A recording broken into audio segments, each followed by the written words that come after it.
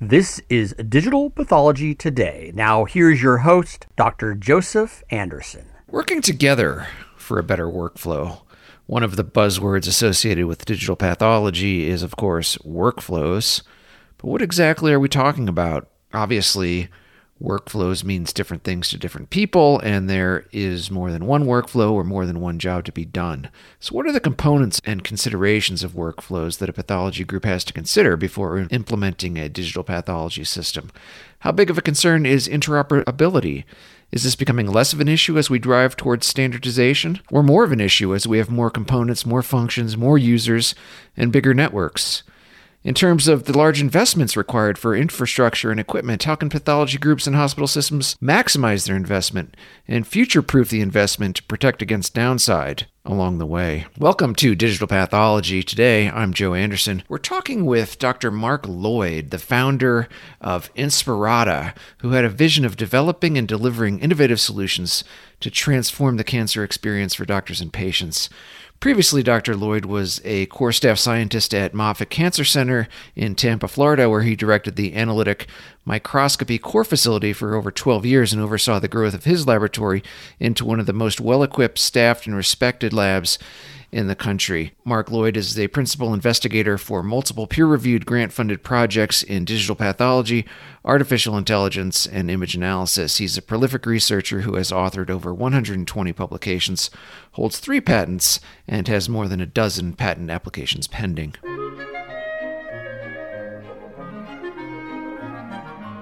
This episode of Digital Pathology Today has been brought to you in part by JAV Advisors. With over 16 years' experience, JAV Advisors focuses on business and management consulting for digital pathology and artificial intelligence in deployment within histology, pathology, and cytology laboratories throughout the world. Call 213-258-6268 for more information. JAV Advisors. Dr. Mark Lloyd from Inspirata, welcome to the podcast. Great. Thanks so much for having me. Now tell us a little bit about yourself and your experience with digital pathology and the history of Inspirata.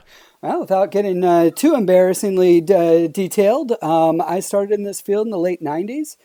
Pathology was very different then. Digital pathology meant a camera with film in it sitting on top of your microscope. And it was blazingly obvious that it was, becoming one of the last analog medical sciences, and there was a lot of room for improvement. And some of the first slide scanners that were coming to market there and being built in laboratories, taking up a lot of space, using all kinds of different technologies to try to move slides from one place to another and take a picture of them and then stitch images together. When that became possible, it really became obvious to me that pathology had a lot of opportunity to grow in digitization, and that we've been very similar for more than 100 years, and this could be a revolutionary change.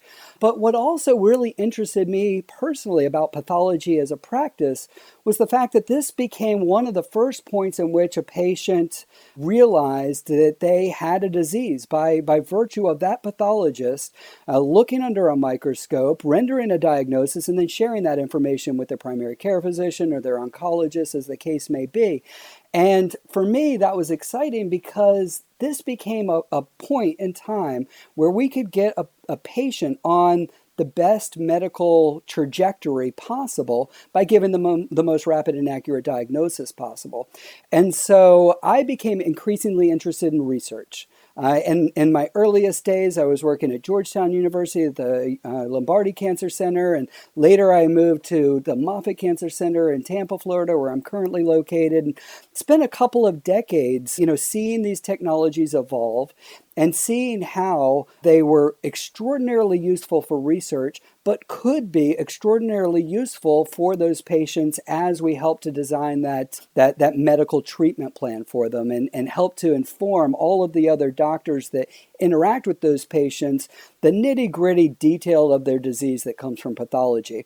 And over the course of, I'll say, 10 years, 15 years, as molecular pathology began to really take hold, and it became abundantly clear through the Human Genome Project and other things that pathology would blossom in its ability to understand molecular profiles and use this information to give more specific diagnoses and ultimately, as drugs caught up, to apply targeted therapies to patients.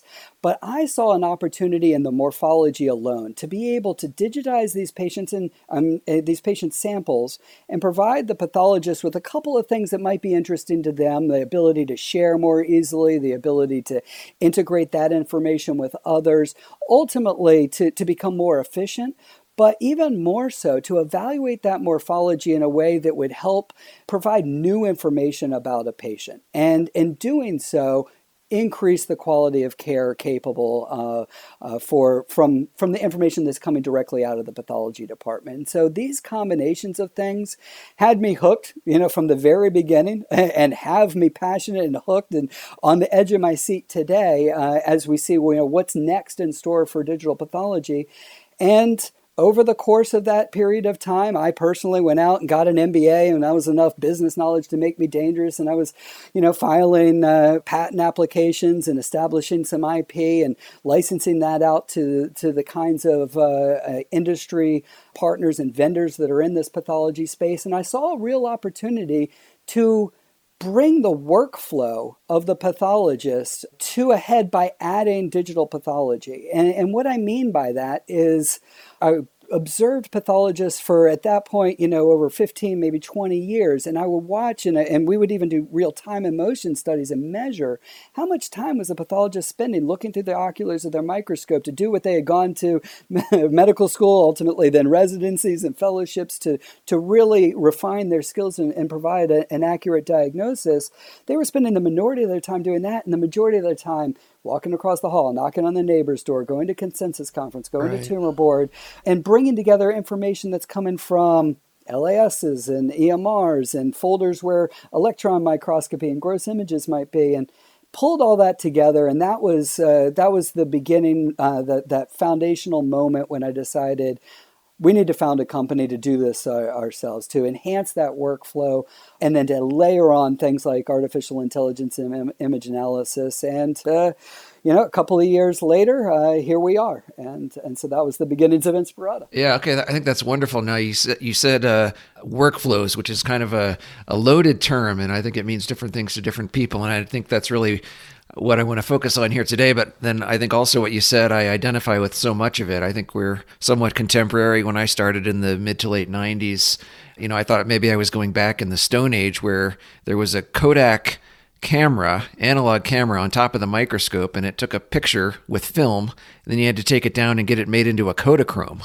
And we were projecting these things on a carousel at tumor boards. And then by the time I finished training, somehow we had upgraded to a digital camera and were able to import photos to Microsoft PowerPoint. And that was a massive step forward. But I too saw so much potential. I knew at some point we had to be entering the digital age. And then I think what you said, that really much of patient care really starts and finishes with the pathologist. It's the pathologist that renders that diagnosis, that gets the ball rolling.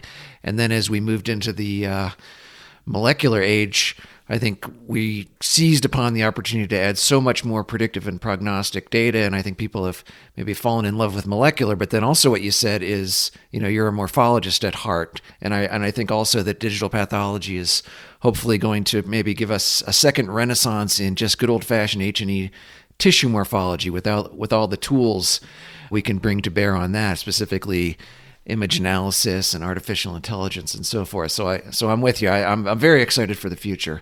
But let's get into workflow. So what exactly does that term mean? I think roughly we know it means the process of getting the work done, but I think it means different things to different people, particularly what practice environment you're in. Are you in a small community hospital? Are you in an academic center? What functions do you actually perform? Do you just render the diagnosis? Do you do additional studies? Do you present at tumor boards? Do you collaborate with colleagues across the hall or across the world? What happens after you've made the diagnosis? So I think there's a lot to it, than, in a small term such as workflow. So what are we talking about? Yeah, workflow is certainly diverse. It's diverse in the kinds of tasks. It's diverse in the kinds of specimens. It's diverse in the kinds of subspecialties that pathologists may have, and certainly in the ways in which different organizations focus their pathologists' efforts on rendering a diagnosis or including, not just a clinical application of their expertise, but also research and educational applications. And so it means a whole lot of different things to different people, as you mentioned. And I saw the workflow as being the core driver for the adoption of digital pathology. And it dovetails well into some of the things that you echoed, in that pathology hadn't always changed, and now we can add things like morphology to the ways in which we take evolutionary leaps forward. And it reminds me of a comment from a good friend of mine, Dr. Mark Boguski, who was a sign-out pathologist in Boston, left the field for a period of time, about a decade, to go to pharma. And when he came back, the way that he puts it to me is, I was both comforted and shocked. I was comforted in that not a lot had changed, but I was shocked in that we really haven't made a lot of those advancements. And if you were to ask him today, and I often have this conversation with the early adopters of digital pathology, what are the things, how do you feel about the future of this field? They're all now moving into ways in which we can leverage our workflow to be more efficient and effective, save costs and all of those kinds of things, but ultimately to enhance the quality of care of those patients. And so when I think about the workflow, I have to take into account all of those diverse perspectives. And so if we're talking about different tasks, are you reading primary diagnosis for FFPE? Are you reading frozen sections? Is this a cytology use case or an anatomic pathology use case? How are you what are your constraints, and what are the things that you're really trying to accomplish as efficiently as possible? And how do we provide tools and technologies to assist you to make your everyday a little bit easier? We all have challenges, whether it's signing out frozen sections and having to go to a remote location, or to be able to count Ki-67s in a GI case where 1% and 2% has a clinical difference, and I've got to print out a page and mark off all the positive cells with one color marker and the negative cells with another color marker, or even use a clicker to get to the most accurate diagnosis possible. And so, for those very different use cases, having a software platform and the tools and technologies that enable those things become the ways in which we make the day-to-day easier, and therefore show the pathologist the value of digital pathology to them in their day-to-day. And so whether it be a combination of remote live microscopy with whole slide imaging that facilitates a couple of different use cases for frozen sections and for FFPE primary diagnosis, or if it's about the application of IHC algorithms to help you with that Ki-67 counting, or maybe it's about sharing because you are a general pathologist and you see all kinds of different specimens and you get a challenging case and you want to be able to share it with a subspecialist for which you collaborate with frequently. You can absolutely do that, not by packaging something up and FedEx or UPSing it and waiting a week for your secondary consult letter to come back, but to do it instantly and maybe do it just in time so you're seeing the same slide at the same time, regardless of where you are geographically.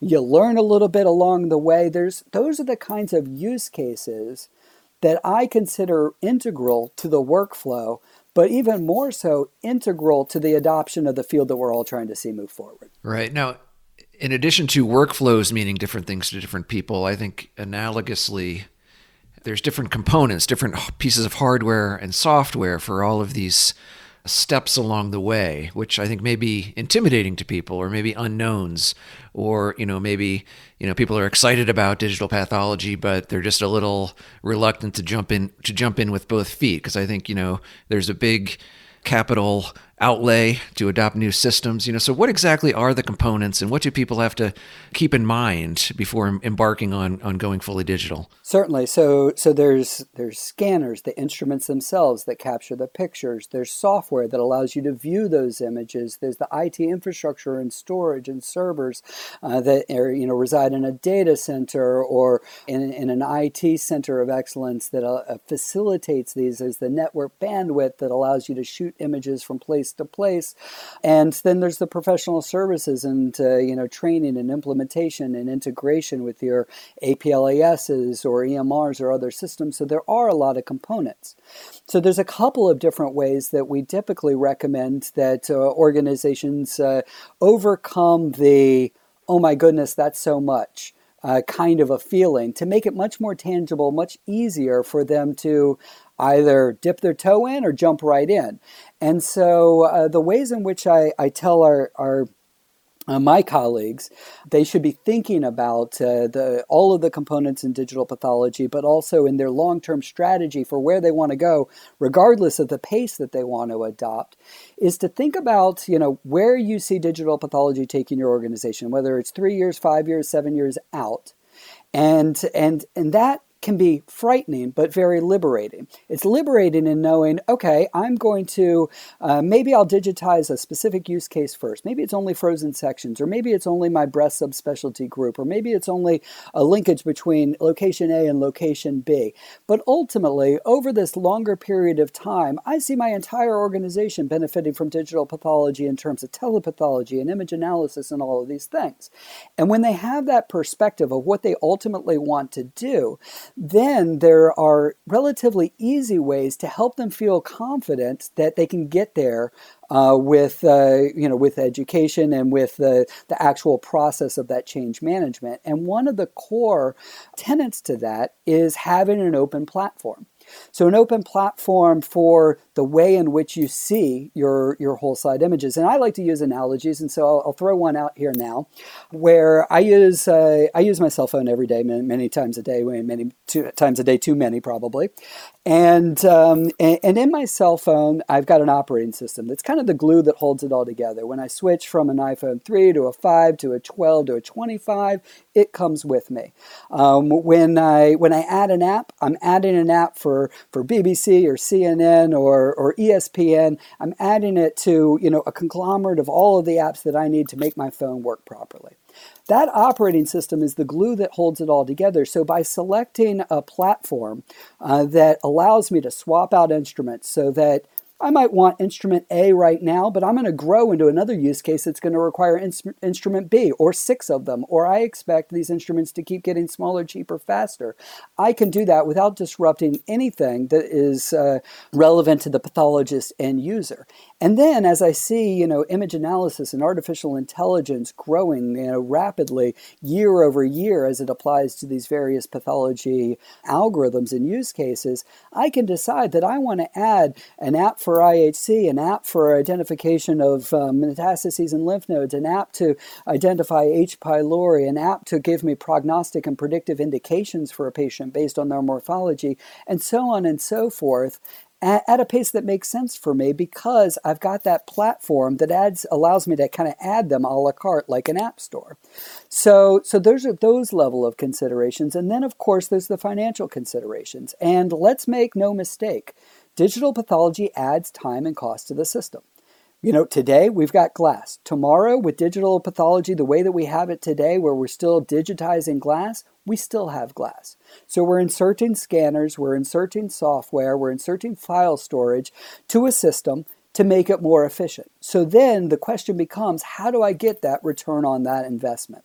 And there are many very quantitative, of course there's also qualitative, but there are many quantitative ways in which we can establish that return on investment such that we overcome those kinds of financial barriers, such that, for example, first of all, I mentioned, the ability to grow at a pace that makes sense.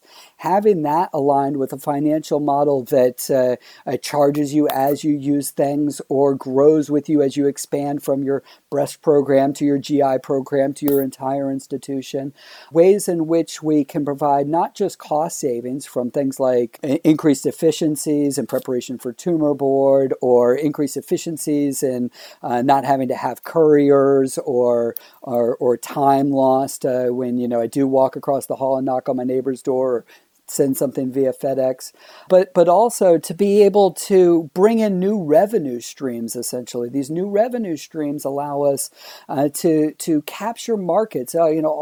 all of these, whether you're a not-for-profit or for-profit institution, they exist to grow those businesses and to serve more patients. And so we see quite frequently these organizations growing in ways in which ultimately we need to provide solutions that help them grow beyond the normal catchment areas of patients. And so certainly all of our hospitals have their patient population that can essentially drive there and walk through those glass doors and get their diagnosis and ultimately get their therapy.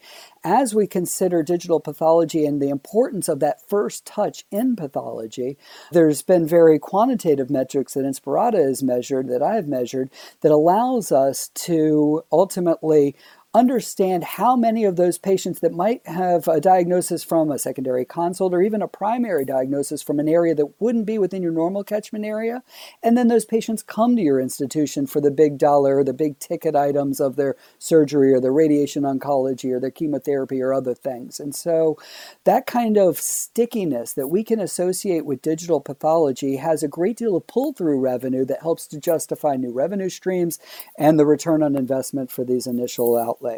And then the last thing that I'll touch on here that has been gaining quite a bit of momentum over the most recent years is how digital pathology and all of the other ologies related to imaging, radiology, cardiology, dermatology, and so on, endoscopy images and such, can become part of an enterprise imaging solution. And these enterprise imaging solutions are often contained in PACS, whether it's a radiology or cardiology PACS, vendor-neutral archives, and these kinds of things, where pathology should have a seat at that table and should be part of that overall enterprise consolidated imaging play. And in doing so, alleviate some of the stress from the pathology department that, previously is worried about how do I acquire a slide scanner or how am I going to pay for this file storage, to making it part of an enterprise solution that ultimately is supported by the entire organization. A couple of ideas there.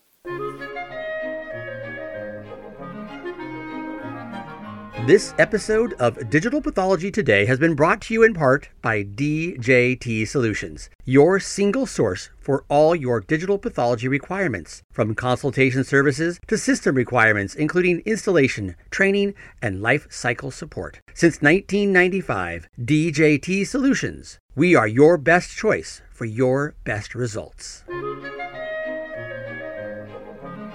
I think it's easy to take into account or easy to put your blinders on or get in your silo, but we're not the only ones in the image business. I think that's a really key point that, radiology and cardiology and other specialties share images. So, we're in a sense, we're all in this together, and we can look beyond the walls of our own department into the hospital system itself, for help in implementing these solutions. And I think that's an interesting point with regards to revenue streams. I think pathology as a profession, perhaps we've been a little bit reluctant, to want to discuss that. But I think really, as we grow and we add revenue streams, we're improving outcomes and patients benefit and medicine as a whole benefits. So obviously a risk is going to be you don't realize the return on the investment that you were hoping for. What are the other risks? I mean, certainly, is this going to scale? How is it going to scale? What pain points can I anticipate in the future? Is my equipment going to become obsolete? Are all the components not going to be able to talk to each other? So what are the risks? What are the downsides potentially? The most important part in that approach where I mentioned let's think about where we want to go so that we future-proof ourselves and eliminate some of those risks as early on in the process as possible becomes really critical. So I know I'm going to want to scale this. Am I working with a vendor or a group of solutions that is going to allow me to scale? Am I going to be able to load balance serving large files to large numbers of individuals regardless of the fact that they might sit in half a dozen or a dozen different locations?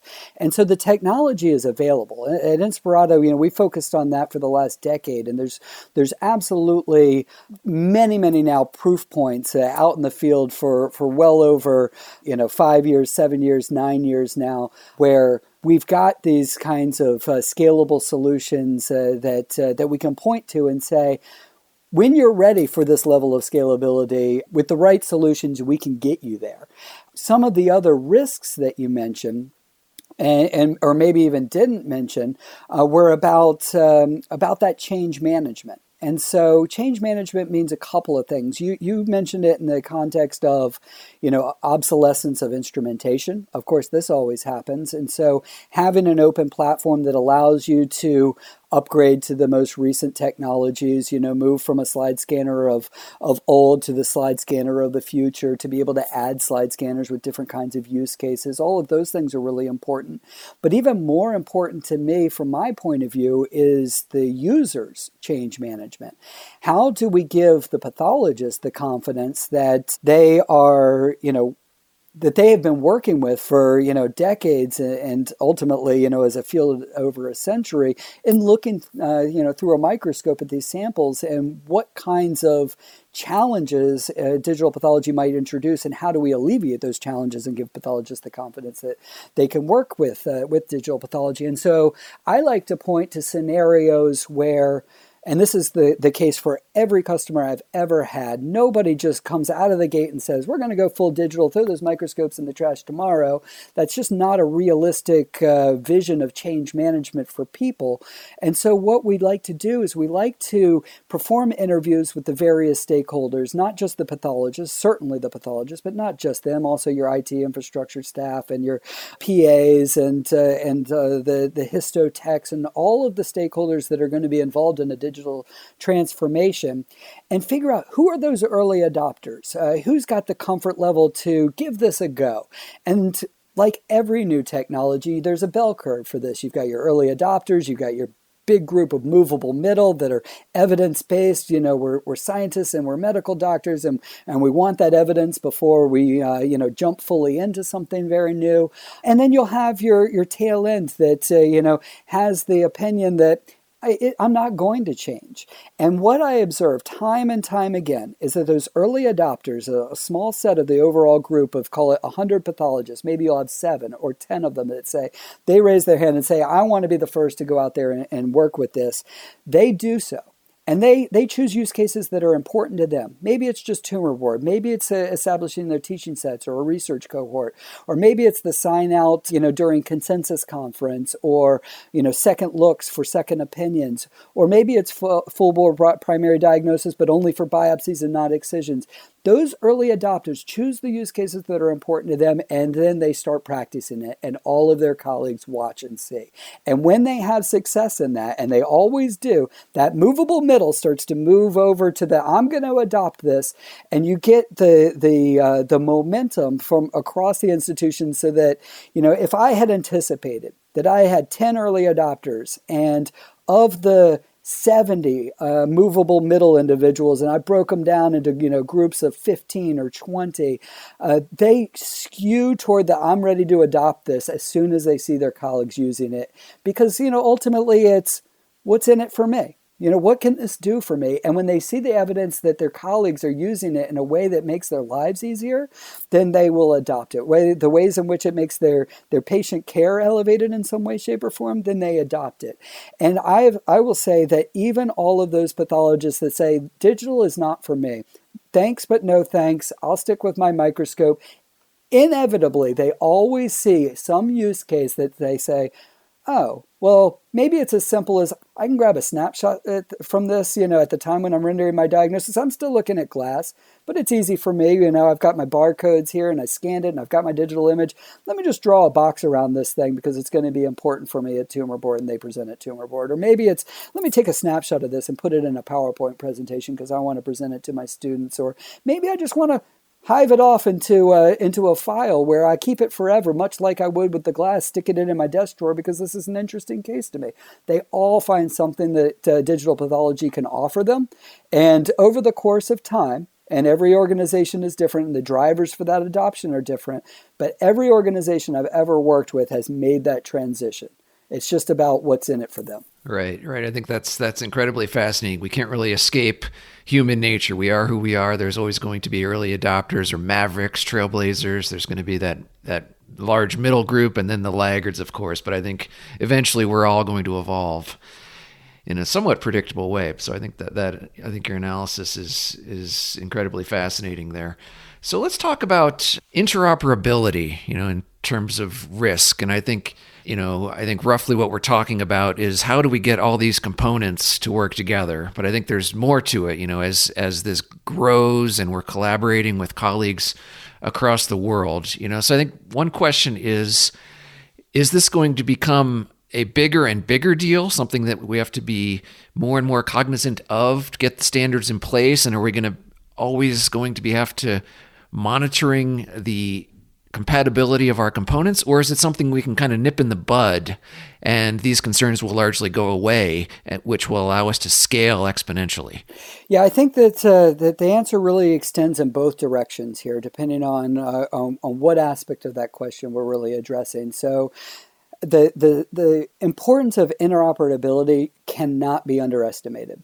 It's critical. It's critical for patient safety as we move into the clinical world, but it's critical for our ability to scale as well. So certainly having a platform that's capable of interoperating and providing integrations with a wide variety of different kinds of systems becomes really critical to the long-term success of an organization. So this is inclusive of some of the usual suspects like your APLAS, but it extends into that location where your electron microscopy images are stored, or where I like to keep flow cytometry plots, or the kinds of information that's available in my EMR but not available in my APLAS.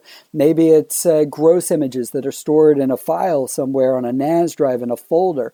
Our ability to interoperate with and integrate with each one of those systems to bring all of that information at a pathologist's fingertips, but allow it to move and change as dynamically as the data changes when a patient gets a new image or a new procedure, becomes really, really important for the overall workflow of those pathologists. So it becomes less of an issue in terms of the onus on the end users if they've got a partner, a vendor that's capable of those kinds of integrations. And so the goal of most vendors in this space is to make this as easy as possible for the pathologists. And so our role in this is to provide those integrations and to provide that interoperability so that it's seamless and almost invisible to you, the pathologist. You want to be able to go in there and see that the images and the textual information, the clinical history, the gross descriptions, the final diagnostic report, my amendments and addendums, all of that stuff is available to me at my fingertips without having to have 6 different systems, a viewer for my gross images, a viewer for my EM, a whole site imaging viewer, a different platform for image analysis algorithm 1 versus image analysis algorithm 2. That platform becomes critical for the interoperability. And as we drive towards standards, which we absolutely must do in this field, then it takes the onus off of those vendors that are already working together with all of the, say, slide scanning manufacturers to unlock those proprietary file formats and allow those images to become more portable and easier to use regardless of which viewer a specific slide scanning manufacturer may use. I think of this kind of as maybe I'll play off of the previous analogy of the cell phone. On my cell phone, I've got a camera and I've got some viewing software. And it allows me to view the pictures that I just took and to do some simple things with them. I can crop them, I can rotate them, and I can text them to my friends. That's pretty useful stuff. And for me as a lay user of that kind of a technology, great, that works for me. But when I'm a professional, if I were a wedding photographer or something like that, I wouldn't be using my cell phone editing software to put together my wedding album. I'd be using something professional grade. And I'm not a wedding photographer, so I don't know what they use. But nonetheless, that's the idea, such that, every slide scanning instrument comes with some software to view. And it allows them to view open or proprietary files and to be able to have some basic interactions with them, which is fantastic. When an organization needs to interoperate with not just that slide scanner, but one from a different company with a different use case that can handle fluorescence or multiplexing or large format slides or cytology and Z-stacking or a smaller footprint or a larger high throughput, any of those things, the pathologist shouldn't have to learn a whole nother system. So in this case right now, it's on those vendors with open platforms like Inspirata to bring all of that together. As we adopt these standards, that onus will be eliminated from the open platforms, and everybody will be able to do this. So the faster we can get to that point, the better it will be for everybody as it pertains to the imaging standards. The standards of communication between APLASs, whether it's Smart on Fire or HL7 or web services, some of those standards exist, but the reality of the situation is, every implementation is different. Whether it's Sunquest PowerPath in one place or another, or whether it's Epic Beaker in one place or another, it really matters the details of how messages are being sent. And so having a vendor that collates that all for you, understands those messages, makes sure you get the information you need, will always be important. And that'll be important for our image analysis partners as well. So my advice to alleviate the concerns that these things are continuing to grow and my challenges are going to continue to grow, I'm going to have to integrate more and more pieces, alleviate those concerns immediately by going to an open platform that essentially does that work for you. So that's a way in which, certainly interoperability is going to continue to expand and become a bigger and bigger problem, but it extends the other way in that vendors are solving for those problems for you, so reach out to them. Yeah, I think there is certainly that risk of increasing complexity and more components and moving parts. So how do we keep the pathologist in the driver's seat? How do we keep the pathologist at the forefront of digital pathology and not risk becoming just a cog in a big machine? So one of the most important things about digital pathology is it enables a pathologist to do more than they've ever been able to do before, and we cannot lose sight of that. I consider a pathologist to be steering precision medicine because they have the most information at the earliest point in that patient's medical journey to influence the trajectory of their treatment schedules, for example. So I think of pathologists not of being the readers of books that we've been for a century, readers in this case of glass slides, but the librarians of information that include not just the morphology, not just some results that come from CP, from clinical pathology, but ultimately all kinds of information from our molecular reports to key radiologic findings and more. And so by giving the pathologist the access to more and more information, and as our practice has gotten more and more complex with more and more tests to order and more subsets of disease, we can provide tools to a pathologist that give them information just in time. Okay, what does this molecular pathology really mean to me, even if I'm not specifically trained as a molecular pathologist? What ways can we use a Rosetta Stone of sorts to decode some very complex terminology and some things that change very rapidly as new targeted therapies become available, for instance, by providing databases at the point when a pathologist is looking at a specific morphology to be able to understand what differential diagnoses may exist and what the impacts of various molecular overexpressions or underexpressions may be. All at that point when they are accessing all of this information. What is required in order to keep that pathologist in the driver's seat is twofold. One, the pathologist has to be their own best advocate. We need to speak up. We need to speak up through our organizations like the Digital Pathology Association, but also API, USCAP, CAP, ASCP. We have a diversity of organizations in pathology, whereas some of our colleagues in other medical disciplines have one or fewer, so they have a more harmonized voice. We need to harmonize our voices in pathology to really make sure that we're advocating for ourselves, but we also need to leverage the technology that's available out there. I know that change management is hard, and I know that it's difficult, when you're getting squeezed day to day to move to do more with less, and you're seeing your reimbursement rates drop and your case complexity increasing, and becoming harder and harder to recruit great pathologists. These are very real pressures, but if strategically we can take one step back and look at the big picture and understand what kinds of evolutionary leaps can help us get where we really need to be to stay in that driver's seat. Things like digital pathology, things that we appreciated with molecular pathology, and technologies that specifically help us to manage all of that information become really critical. And so, we were thinking about that when we founded Inspirata, and the term, the name itself is exactly that. It's a mashup of two words, inspired data, because we wanted to be able to give these data, not just, your standard glass slides with the pieces of paper from your requisition forms that used to be tucked into the stack of cases that you had on your desk, but now much more information, richer information, mineable information that we can use to stay at that forefront of the future of diagnosis. Oh, that certainly is an inspiring message. So, Dr. Mark Lloyd, thank you so much for being with us. Now, before we wrap up, just tell us what excites you, and where do you see the field going in the next 10 years, or even in the next 5 years? It's the inflection point. I'm at the edge of my seat right now because I've observed this field, for 2.5 decades, and I've seen where we've come, and I've seen the speed in which we're ramping up now.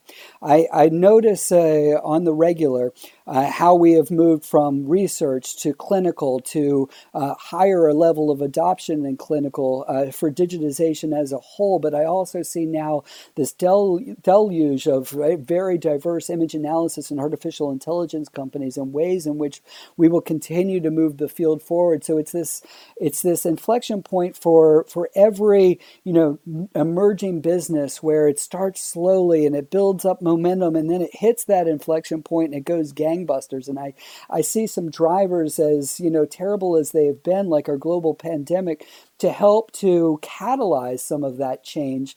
And the barriers that we've had to deal with over the decades, whether it's the expense of file storage or the quality of the images that were originally coming out of slide scanners, we have overcome all of those barriers now. We can produce real ROI documents now. We can provide real benefits to pathologists and the patients that they serve. And so that's the interest to me. I'm ready to see where this is going next, and if I'm not right in the middle of it, I don't want to be around. This is the time, and so I highly encourage all of your listeners to get out there to learn more about digital pathology and specifically how you can bring it to your own organizations. This is the time indeed. Well, our guest has been Dr. Mark Lloyd from Inspirata. We'll see you next time on Digital Pathology Today. This has been Digital Pathology Today. Please be sure to subscribe. Thanks for listening.